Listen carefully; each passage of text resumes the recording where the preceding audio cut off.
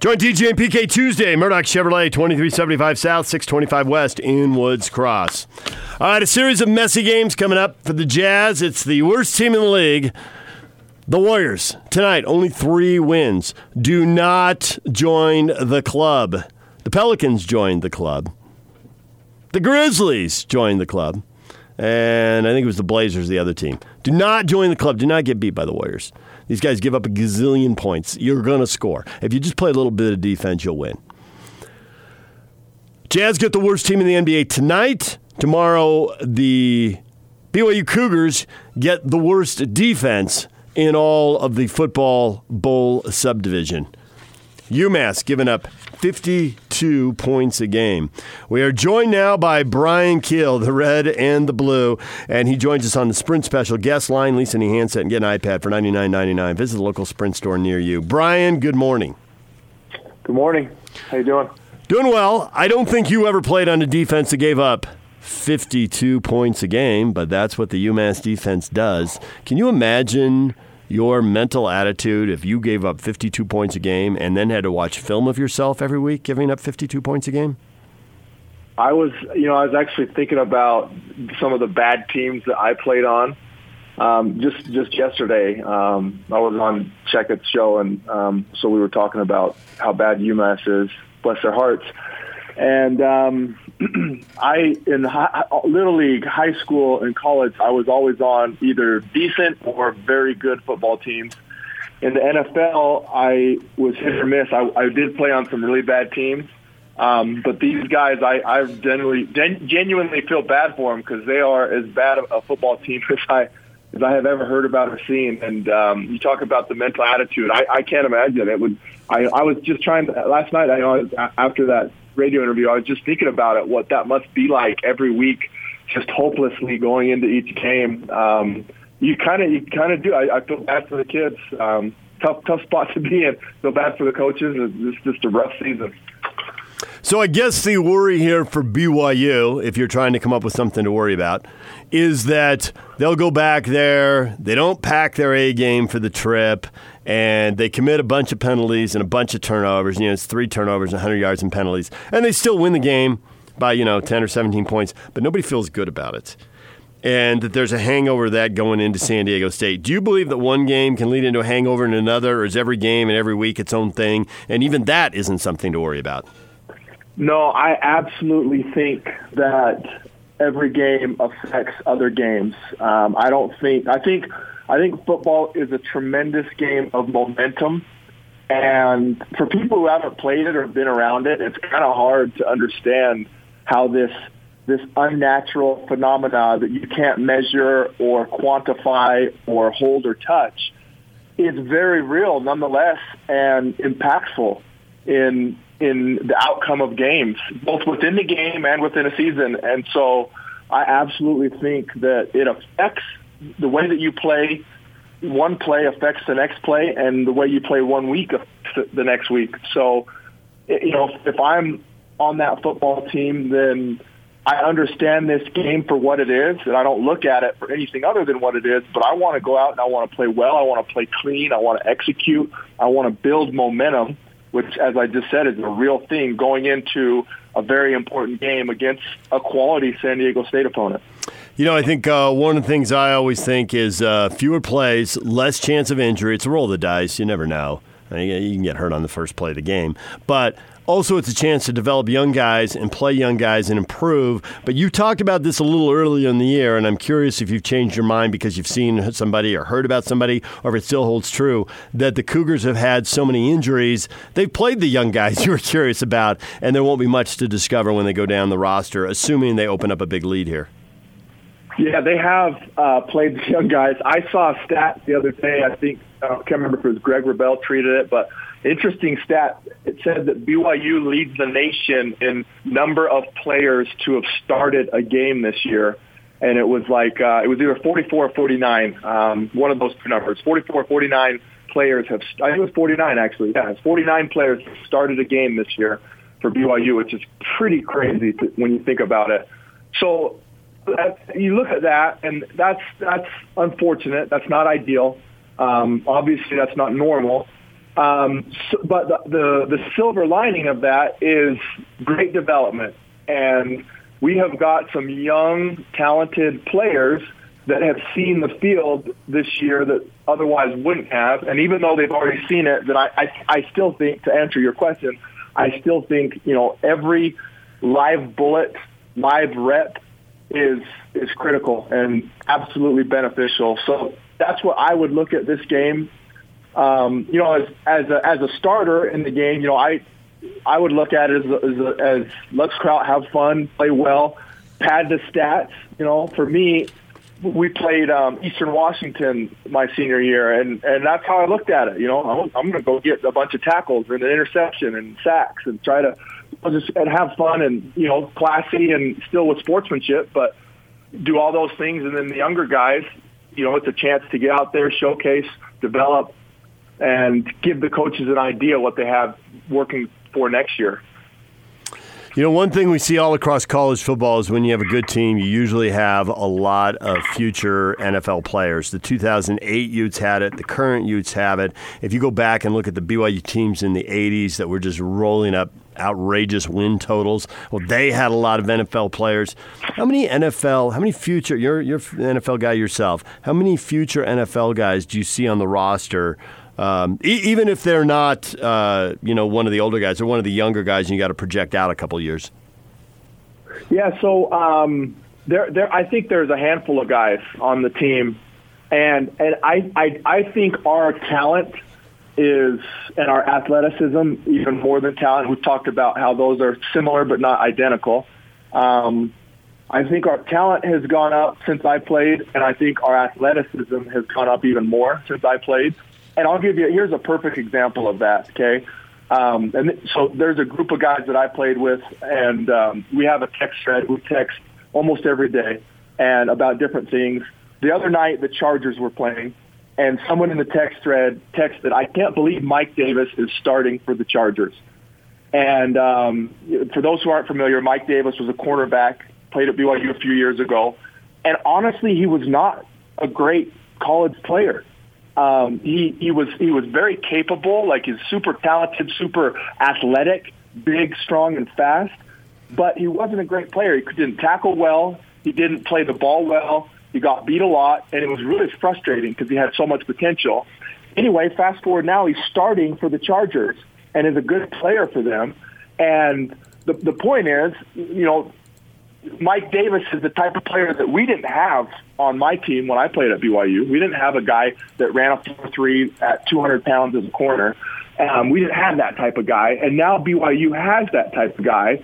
And there are a handful of guys on the roster that are bigger and faster and stronger than the guys I played with. So the program is trending up in that way.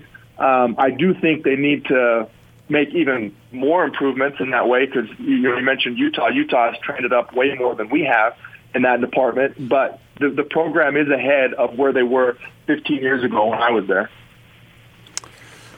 Brian Keel joining us, the Red and the Blue here, talking a little BYU football.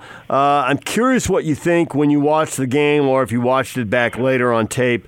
Zach Wilson, because when guys come back and, you hear different stuff about, well, he's healthy enough to play, but, kind of that hand strength, the ability to grip the ball, and is he really comfortable? How close was he to 100% last week, and how much better will he be this week? And I guess most importantly, how much better do you think he'll be a week from now against San Diego State? Yeah, so I think there's a couple factors that go into that. I've never played quarterback. It's actually the only position on the field I've never played. So I can't speak from experience, but obviously been around the game for a long time and talked to quarterbacks. I think there's two factors that go into it, and part of it is physical in terms of, you come back from an injury and you're just getting over just the physical logistics of the injury. And then I think the other part of it is just rust. When you're out of it, when you're not in the loop, when you're not in the routine, you haven't been going through practice, you haven't had reps, you haven't been going through your mechanics and all the things that it takes to play quarterback and to play it at a high level.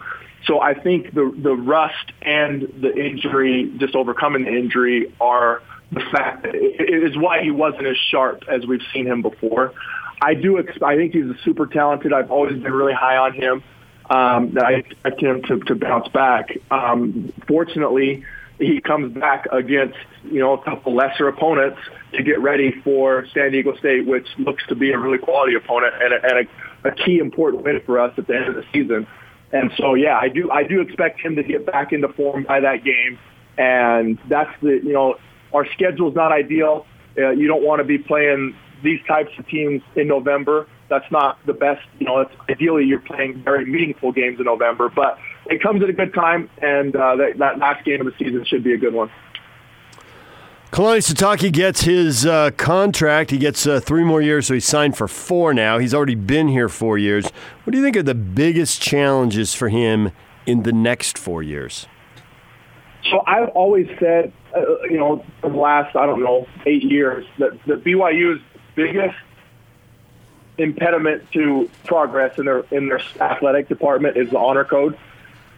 And some people don't want to talk about it, but I don't care. I'll talk about it. I think that is a hindrance to our progression, and it affects the football and the basketball programs drastically more than any other athletic program. Our other athletic programs, volleyball team, soccer team, they're all dominating right now. But football and basketball, it affects the most, and so that will continue to be the biggest obstacle for Kalani. I have, on the record as saying I am in support of the honor code. I like it. I'm glad that we have it. It is who we are. And I'm not one of those people that wants to burn it down and eliminate it, as some people have advocated. I do think that the way that it's enforced needs adjustment. And I wouldn't be opposed if the honor code was enforced by the honor system and there wasn't this bureaucratic body that's knocking on doors trying to get students. But anyway, so the honor code is Kalani's biggest challenge, and the reason is because it ties one hand behind his back in recruiting. The lifeblood of every college football program is recruiting, and if you're recruiting with one hand tied behind your back, you have an uphill battle. So that's going to be, it has been Kalani's biggest challenge. It's going to continue to be Kalani's biggest challenge, and I think he's done a pretty good job of navigating it, but it's always going to be there, and it's always going to be something that he's going to be fighting against and something he's going to have to manage. So aside from that, what are the biggest football issues? So kind of tied into it, it's the same thing that we've seen this year is depth and injuries. And it's kind of interesting, you look at the stats just at the quarterback position. In like the last, I've seen some of these stats on Twitter and just offhand remember bits and pieces of them. But like over the last 10 years, I think there's only been like 1 year where we've started a lone quarterback every game for the season.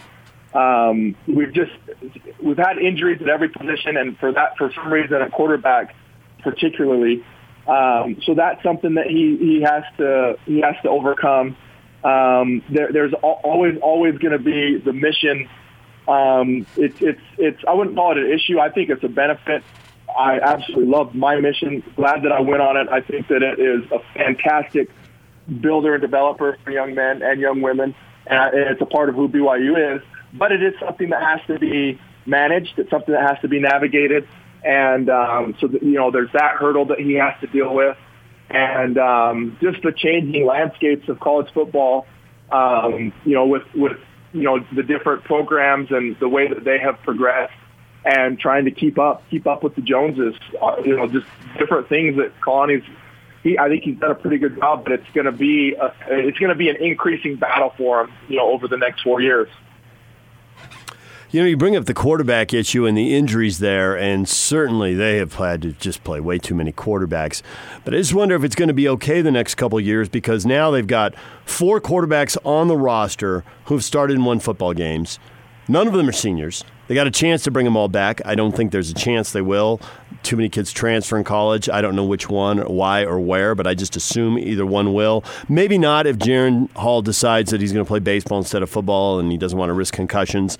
That would relieve some of the stress. But I figure they're going to have at least 2 and maybe 3 quarterbacks on the roster next year who've started and won games. Do you think am I on track there? Yeah, I'm with you. It's kind of funny. The one position where only a single guy can play at any given time is probably our deepest position group on the field. I mean, it's just kind of crazy. If you're deep at linebacker, if you're deep at defensive back, you can put all those guys out on the field and really benefit you. But you really only play one quarterback. And it is blessed. I'm glad that we have that depth, considering the injuries that we've had. And it's going to be nice, going over the next few years. I don't know what will happen with any of those guys. They're all competitors. They all want to be on the field, and I don't blame them. And, if some of them wanted to transfer away, it's hard to fault them because, you want to play. You go to college football to play college football, not to watch somebody else play. So it'll be interesting to see how that happens. It's nice for the coaches, though, because you have that sense of insurance in your back pocket that should something happen to whoever is starting or who is playing, that we have other guys, not just one, but multiple guys who have not just game experience, but wins. They all have wins under their belts and have played well in those wins. So it is something nice. It'll be interesting to see how it unfolds. Well, Brian, thanks for a couple minutes. We appreciate it. Enjoy what should be a blowout this weekend. We'll talk to you again next week. Yep, should be a good one. Take care. Thanks. Have a good weekend.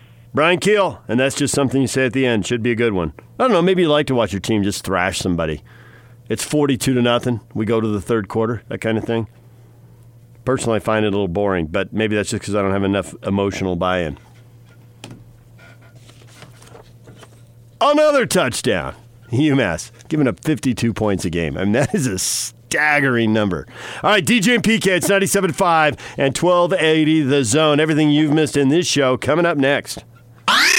And now, attention, top of the wire on 97.5, 1280 The Zone and The Zone Sports Network. Utah Jazz back home tonight to face the Golden State Warriors. Pelicans are here tomorrow. It's back-to-back at home. Both games start at 7 o'clock. Pre-game show starts at 6 o'clock right here on 97.5 The Zone. Over on 1280 The Zone today, you're going to listen to the Aggies, 15th-ranked Utah State, a perfect 5-0, facing 3-1 LSU. Opening game of the Jamaica Classic. It's on the CBS Sports Network. Tony Parks will have the call on 1280 The Zone. Yep, look at the weather. And Tony Parks got to go to Jamaica. We'll just pause in the middle of the update to consider that. And then we'll move on. Scotty G's not there because he's calling a game tomorrow night. 3 football games to track locally tomorrow. In the morning, it's BYU at 10 a.m. on NESN or streaming on Flow Football. Cougars and 1-10 UMass. Utes kick off at 8 o'clock against Arizona, and Utah State kicks off at 8:30 against Boise State. Scotty G has the call. Pregame at 7:30. Kickoff at 8:30. See that game on the CBS Sports Network. The Utes are on FS1. Top of the Wire is brought to you by Action Plumbing. Call Action Plumbing and get your preseason furnace tune-up and safety check for $33 by calling Action Plumbing at 801-833-3333 or going to actionplumbing.net. The Big Show with Gordon Monson and Jake Scott. Are you ready? You guys ready? Sam Amick from The Athletic. We've been able in the media for 5 years now to just fixate on the Warriors in the West for the most part, and then maybe a little bit the Rockets. And no disrespect to the Jazz, but it was like they were on that second tier, and the Rockets were too. But the Warriors kind of ruled the basketball world in the West, and you didn't do as much monitoring of these different teams. I'm having a hard time keeping up because I like taking a pulse on all of them. But right now, if I had to handicap a squad coming out of the West, it's probably going to be Lakers or Clippers. Turn this up. Catch The Big Show, presented by Mountain America Credit Union. Afternoons from 3 to 7 on 97.5, 1280 The Zone and The Zone Sports Network. Just continuing to shoot. I think there were a few shots last game I wish I could have back for sure, but this time it's just continue to shoot, be aggressive. I think last year what I would have done probably is kind of second guess myself and not really, shoot as much this game, but continue to be aggressive. Not shying away from it. And it helps when you have guys that, like Bojan and Mike and Jeff and everybody just saying keep shooting. Not really kind of saying like look for me, like keep telling me to keep being aggressive. I think that's what really helps. That's Donovan Mitchell. Didn't shoot it particularly well against Minnesota, 9 of 24, 37.5%. But keep shooting to get on a hot stretch. Mike Conley's kept shooting. His shooting percentage is climbing. Overall field goal percentage still not where he wants it to be, I'm sure, mid-30s. But the three-point percentage now up around 37% this month, so started to get to the area where you expect. I think things are coming together for him a little bit. I think with Mitchell, he's going to be a marked guy, and he's going to take a lot of shots, so just ride the roller coaster. You want to stay away from the truly horrific nights, but there are going to be some 9 for 24s mixed in it. I think that's part of the role on the team when you're the big-time scorer you're going to be expected. I think the positive is that now he's not the only big-time scorer. You know, a year ago, he'd score 20 points, and there'd be other guys who could score 15 to 18, but Bogdanovich had 30, and he's going to have more 25 and 30-point nights, and he'll have some 14-point nights as well. But they got another guy who can go off. Mitchell's not the only guy. But those two guys, whether they're hot or not, and Bogdanovich hit half his shots the other night, they got to keep scoring. They got to keep running stuff for them. I think Joe Ingles is really comfortable playing with those guys because he would rather set guys up. And those two guys, you want to set them up. And I think it's just a good fit. I think Joe with the bench, I know why he's playing with the bench group. They need offense. They need someone to create. It hasn't worked yet. Maybe it will. Quinn doesn't like to tip his hand on this stuff, and you'll ask him, and he'll give you answers, but he keeps them pretty general. No reason to, tip the hand, and we're going to do this, we're going to do that. But how do you get some of these guys in positions to score? The Jazz are number one in the NBA in defense. There have been times this year they've bopped maybe quickly to 2 or 3 and then right back up. They haven't been out of the top 3. Offensively, though, they're about 25. So they got to pick that up. Their offensive rating has got to be better than that. And Locke pointed out it's 29 in the second quarter, and yet they're still winning their second quarters. So we're looking at the kind of stuff they've got to improve, not because it's awful, but it is the kind of stuff that'll put them back in 5th in the West. And they're going to have to be better if they're top 3 because the Lakers look really good. The Rockets look really good. The Clippers look good, and they just got the first game of their 2 stars together. Imagine if the Jazz were this deep in the season and Gobert and Mitchell hadn't played together yet, what we would be saying about the Jazz. Oh, well, wait till they get their guys together. Well, that's what the Clippers are saying. So getting top 3, we thought it would be hard. It's absolutely going to be hard. It's going to be difficult. So these are some of the things they've got to get better offensively. They've got to get the offense to the point they're mediocre. And I think the thing with the bench is, they're giving up these runs, and it was an 18-1 run and that kind of stuff. When you're out there for 6 or 7 minutes, you're going to get outscored. But if you could just get a couple more hoops, a hoop here, a hoop there, suddenly and just one stop. So an 18-1 run is now 16-7, and that's not good. But as good as the starters have been, you can live with it. But 18-1 really turned your world upside down. You can't be doing that, which is what they did in the second half to end the third and start the fourth. And it's what they did to end the first and start the second in Minnesota. So we'll keep our eye on that tonight, but it'll be hard to tell because it's the Warriors, and they're the worst team in the NBA, and they've only won 3 games. Well, look who wants to get in before the week is out. Rick the dishwasher wants to talk Jazz. Rick, good morning. Morning, DJ. So, what do you think the mystery is of Conley not fitting yet? Oh, I think he is fitting, Rick. I think he's on his way. Do I think he'll play better down the line? Yes. But I think if you look at how he's played in November, versus how he's played in October, I think he's clearly figuring stuff out. And I assume, we weren't around him all the time when he was in Memphis, but everything you heard is that this guy is a high IQ basketball player. And then he comes here, and everything the Jazz say are that. So the high IQ basketball player is the guy who's going to figure stuff out. I figure he's going to be better in December than he was in November, and he's clearly better in November than he was in October. So while he hasn't arrived yet, he's going to. Let's worry about something else. I can get over the missed shots and the runners at the hoop, which he was supposed to be the best at, and he was supposed to be the best at the lob pass, pick and roll. But we are literally not seeing anything close to that. He's a turnover machine so far. That I can understand. Well, okay, and you're breaking up. You're breaking up now, Rick. We just lost your signal. There were issues early with turnovers. He just played a turnover-free game in Minnesota. So let's see what he backs it up with these next 2 nights. I think that's going to get better. My problem with the lob, I don't think the issues with the lob are the guys who are – well, that's not true. There are issues with the guys who are throwing the lob, but I think the issue is with what Rudy can catch and the lobs the guys are going to throw. The lobs that are thrown to the rim where Rudy goes and gets it are way more effective than the lobs that are thrown to Rudy 3 feet from the rim where he catches it and then he has to go up. Watch for that. It's very different. When you throw the lob near the rim and Rudy goes and gets it and dunks it, the success rate is outstanding. When you throw it 3 or 4 feet from the rim and he catches it and then he's got to go up, it's iffy. And some of them don't get caught. Thanks for the call, Rick. All right, in addition to the Jazz, other stuff we have talked about today. We've had the red and the blue on, Kyle Gunther, Brian Keel. Both guys preaching. Well, Kyle Gunther came on and said, yeah, Arizona looks bad, and yes, you should push them around, but there should be no motivation issues because you don't get to play that many football games, and it's fun to be completely unleashed. There's a little bit of contact in practice, but not much. Kyle Whittingham was just talking about it at his press conference this week. They just haven't cut the guys loose, and it's helped keep them fresher. It's helped keep them more injury-free.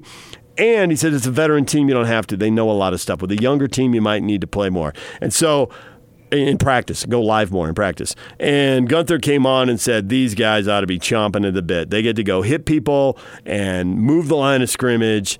And there's really no reason that the Utes shouldn't be right at or covering that 23-point spread. They had to thump Arizona. Arizona just fired the defensive line coach. They've already fired the defensive coordinator. They whacked another defensive coach. Yak, do you remember who was the third guy they got? Because they just let the D-line coach go. And the coordinator's gone. There's one more. It was the linebackers coach. Linebacker. So the guy in the secondary is like, yeah, so far so good. Well, they moved up a defensive analyst to the defensive coordinator role, and like Sumlin's like top advisor but you can't fix it. Yeah, exactly. Gunther was talking about just guys out of position. He tweeted out he talked to us about this play where they just came right out against Oregon and almost immediately blew a coverage. Correct. Yeah. And let the wide receiver run down the right sideline, and not surprisingly. Hey, 75-yard touchdown. There we go. Yeah. How did that happen? Well, we know how that happened. We also played a clip earlier from Kyle Whittingham where he's like, you can't change much at this point in the season. You can change philosophy a little bit. Gunther was talking about guys being out of position, linebackers not in the gap they're supposed to be in, which means Zach Moss is gonna get through that first level, and the linebacker's going to run spot, and Zach Moss is going for 20 yards unless he's going for however many yards it is to the end zone. And there's no overhaul coming for Arizona until the offseason. And we talked to Brian Keel about UMass, and how horrific is it to give up 52 points and then have to go watch on film as you give up 52 points every week. They're 1-10. They beat Akron. So we got another blowout here.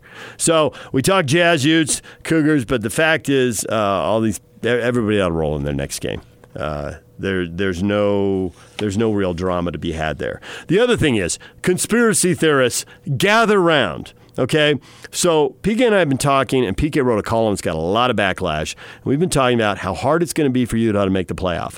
Are there scenarios that exist? Yes. Could they do it? Yes. Is it likely or probable? No. No, it's not. And the system's rigged. It's rigged against you. It's rigged against leagues. It's rigged against teams. They want brand names from brand name leagues. And there's already one thing happening. It's in the poll. You can see it for yourself. It doesn't make any sense, and it backs up exactly what we're talking about. Minnesota and Penn State played, and they were both undefeated, and it was a huge game, and Minnesota won. And they gave Penn State their only loss of the year. Penn State's got to play Ohio State this weekend. They may / probably will get a second loss. See how that goes out, how that plays out. Minnesota got beat by Iowa. Now they're both 9-1. Iowa's a ranked team. The game was at Iowa. Consecutive games against ranked teams is not surprising. Minnesota got dropped below Penn State. Why is that? Minnesota beat Penn State higher to higher, or head to head. They should be the higher ranked team, and they're not. And the skids are being greased for the Rose Bowl to take the higher ranked team. They'd rather have Penn State than Minnesota. And I think if we talked to a lot of U fans, if they were honest, they'd rather play Penn State than Minnesota. Why? Because Penn State's got a bigger name.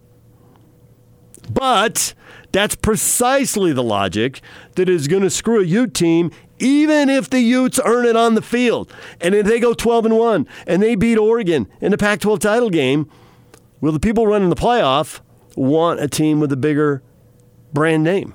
will they find a way to say, well, 12-1 Oklahoma, and they've got a guy who played quarterback at Bama, and everybody knows who he is. So let's put Hurts out there and let him run around and throw it around because nobody really knows who Utah is.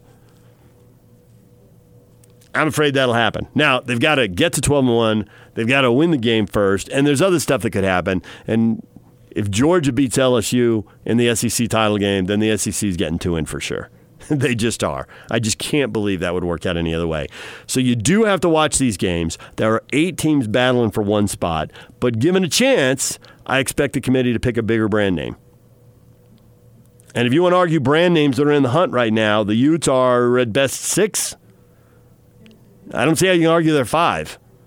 Look at a brand name Oklahoma and Alabama are carrying around. Now, maybe they'll get a second loss and they'll be out of the hunt. And you could argue the Utes have a better brand name than Minnesota, but I think Minnesota's going to get a second loss from Ohio State in the conference title game and be out of the hunt. Maybe they'll get it from Wisconsin in the regular season finale. And Baylor.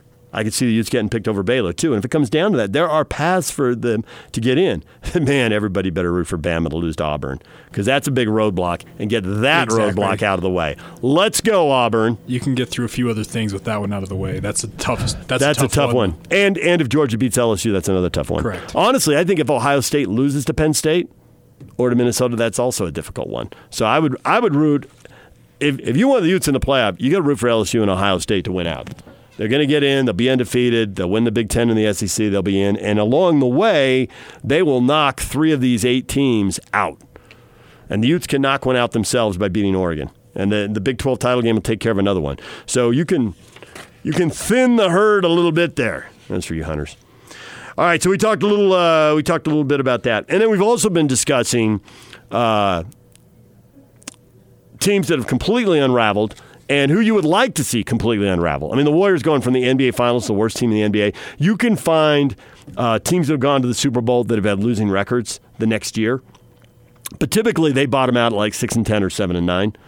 I think the worst team after the year after Super Bowl, when the Niners won their first Super Bowl with Joe Montana, they had a strike the next year, and it messed up the whole season. They only played 9 games, and the Niners went 2-7. That, I think, is the worst follow-up to a Super Bowl title. In the World Series, the Red Sox, just a few years ago, it was like 5 years ago, they won the title, and they were 20 games under 500 the next year. But it is hard to find a team where the wheels have come completely off the way they have with the Warriors. They lose a big guy to free agency, they lose a key sub to retirement, and they lose 2 future Hall of Famers to injury. And I think regardless of whatever Michael Jordan said, Steph Curry and Klay Thompson are going to end up in the Hall of Fame. They are. And so those guys go down to injury. So the Warriors are now the worst team in the NBA with only 3 wins. Who do you want to see completely unravel? So we put that up there on Facebook, and we've gotten a lot of rivalry shots. Utah and BYU fans taking shots at each other. And then it just comes down to, as much as we all like winners and say we like excellence, as soon as you show that, everybody, Alabama, Yankees, Lakers, Patriots, they're all taking shots from all of you. Now, there were a couple other ones, a couple outliers. That was kind of the norm. Matt says the Rockets all day, any day. I remember the battle of the 90s, and I really dislike the Rockets. You know, the cool thing about the Rockets is no matter how old you are, there are now 4 straight decades of playoff matchups with the Rockets. Do I think that resonates nationally? Not at all. But does it resonate here? If you are a fan of a certain age and you reference Harden and a flop, okay, you got it, right? Just recently. But if you go back a decade and we talk about Tracy McGrady not knowing how, Duran who, right? Talking about Darren Williams. And then the Jazz win Game 7 on the road in Houston and then beat them again the next year. Lots of people remember that. Matt is a guy who remembers the battles in the 90s. Stockton obviously hit the shot in Houston. And Houston on the way to the title beat the Jazz twice. And the Jazz on the way to the finals, no title, but on the way to the finals beat the Rockets twice. There were lots of matchups in the 90s. And in the 80s, and I stumbled onto this video and put it on TV in a lead up to one of the playoff series in the 90s, and I didn't know because I wasn't here what a big deal was, and it got such a reaction. I'm so glad you put that in there. I wanted to see Hakeem punch the Whopper one more time. Hakeem Olajuwon punching Billy Pulse. And if you're 30 years old and you didn't see it, well, you're like me. I moved to town. I didn't know, and it doesn't matter to you. But if you were 15 years old when that happened, that's like your best playoff memory. There's a great history with the Rockets. So, Matt, excellent post by you. All right, that's some of the stuff we've been talking about to catch you up to date here. And it's brought to you by Larry H. Miller, Chrysler, Jeep, Dodge, Ram in Sandy. Find your deals online at LHMdeals.com. When we come back, your feedback, you're tweeting at us, your Facebook posts. We'll get to all that next. Stay with us. And it's all over almost here. Don't go nowhere. This is Hans Olsen and Scotty G. It's what you want. It's important for guys like Urban Meyer to stand up and say, no, you got to take a look at this Utah team. If Clemson and Utah played tomorrow, I'd put money on Utah -3. I think Utah beat Clemson. No, I know it's all guessing. It's all hypothetical. But when I look at what Clemson does well and what Utah can do defensively and what I think they could do offensively, Clemson's done a good job suppressing teams defensively over the last few weeks, but they haven't played a consistent run-based team that works well off play action and has a quarterback playing at, let's be honest, a Heisman level. I just don't want to see this time come and go, have this team be a flash in the pan, and then a Rose Bowl win over Minnesota. That's still a heck of a consolation prize. I know what you're saying, but that's still to me, it'd be a letdown. Catch Hans and Scotty every day from noon to 3. Presented by your Rocky Mountain Chevy dealers on 97.5 1280 The Zone and The Zone Sports Network. Hey, I went to the Sugar Bowl, and we didn't have a chance then. But look what we did. We won. I say bring on LSU or whoever, and let's take care of this thing. Go Utes! Bring on LSU! Go Utes! I love the passion. I would worry about playing LSU. Alabama, when's the last time Nick Saban had a bad defense? And LSU put 46 up on him. And Nick said afterwards, he didn't blame any of his guys. He didn't blame preparations. They have no weaknesses. They have answers for everything. Yeah, give it a shot anyway. Who cares? Go for the gusto. I just don't know that they're going to let you have a shot. All right, it's all brought to you. Time to recap what you think about today's show. And it is brought to you by Audi Salt Lake City, where you can pick up a new Audi Q5 SUV for only $359 per month. Visit Audi Salt Lake City at 999 South State or AudiSaltLakeCity.com. All right, we've got people weighing in here today. Golden State in town to play the Jazz. The Warriors have gone from the NBA Finals to the worst team in the NBA. Who would you like to see the wheels completely come off of? Rich says, I'd love to see the Cowboys go 0-16 one of these years. They did pull a 1-15, and you know what happened? A couple of years later, they started that run of Super Bowls, and they won 3 in 4 years. Mark says, I want the wheels to come off the Lakers. Which of the billions of reasons do you want? Mostly the arrogance of transplanted Laker fans in Utah. I'd love to see them have issues galore for the next 50 years. Have them become the Clippers from the Donald Sterling era.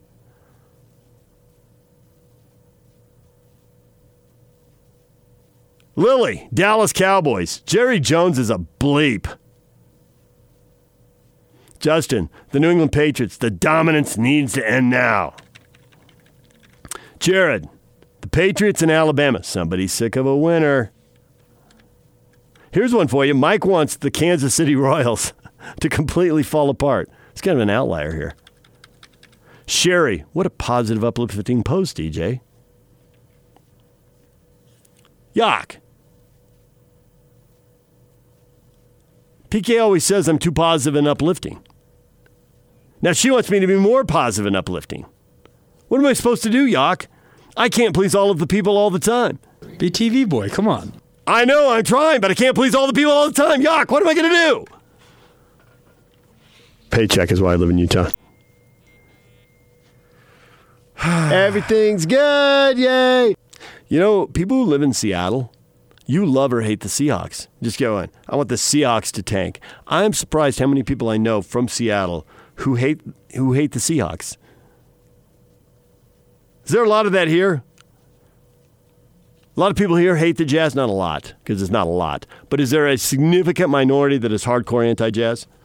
Because everybody is Jazz? Are there contrarians here? I don't think so. They're Laker fans. They're not anti-Jazz. Yeah, they're not. See, the thing is, team. The people in Utah who don't like Seattle, who moved there and moved back and all that, we don't have an NFL team here the way the Laker fans have a... It's not pro some team, it's just strictly anti. And here, the people who don't like the Jazz do like the Lakers. Although I wonder about the people who show up, the ones who showed up in the Bulls jerseys before they showed up. They were in the Lakers jerseys, and then they were in the Bulls jerseys, and then they were in the Spurs jerseys, and then they were in the Warrior jerseys. Those are the ones I'm talking about. How big are they? How big is that crowd? Well, we'll solve that problem another day. All right. Enjoy the weekend. You ought to if you root for the Jazz, the Utes, or the Cougars. They've got some opponents here that have got some serious issues. Austin and Tony, we'll talk about that next. Oh, well, maybe Tony won't because Tony's in Jamaica. Is Tony going to join the show from Jamaica? Did it yesterday. Is that an international call? How does that work? Just connected via our network. Let's hear it for internet, right? All right. Love the internet. All right, Tony's coming up with Austin. Tony's going to be talking about Jamaica and their awesome weather. And that's next. DJ and PK. See ya.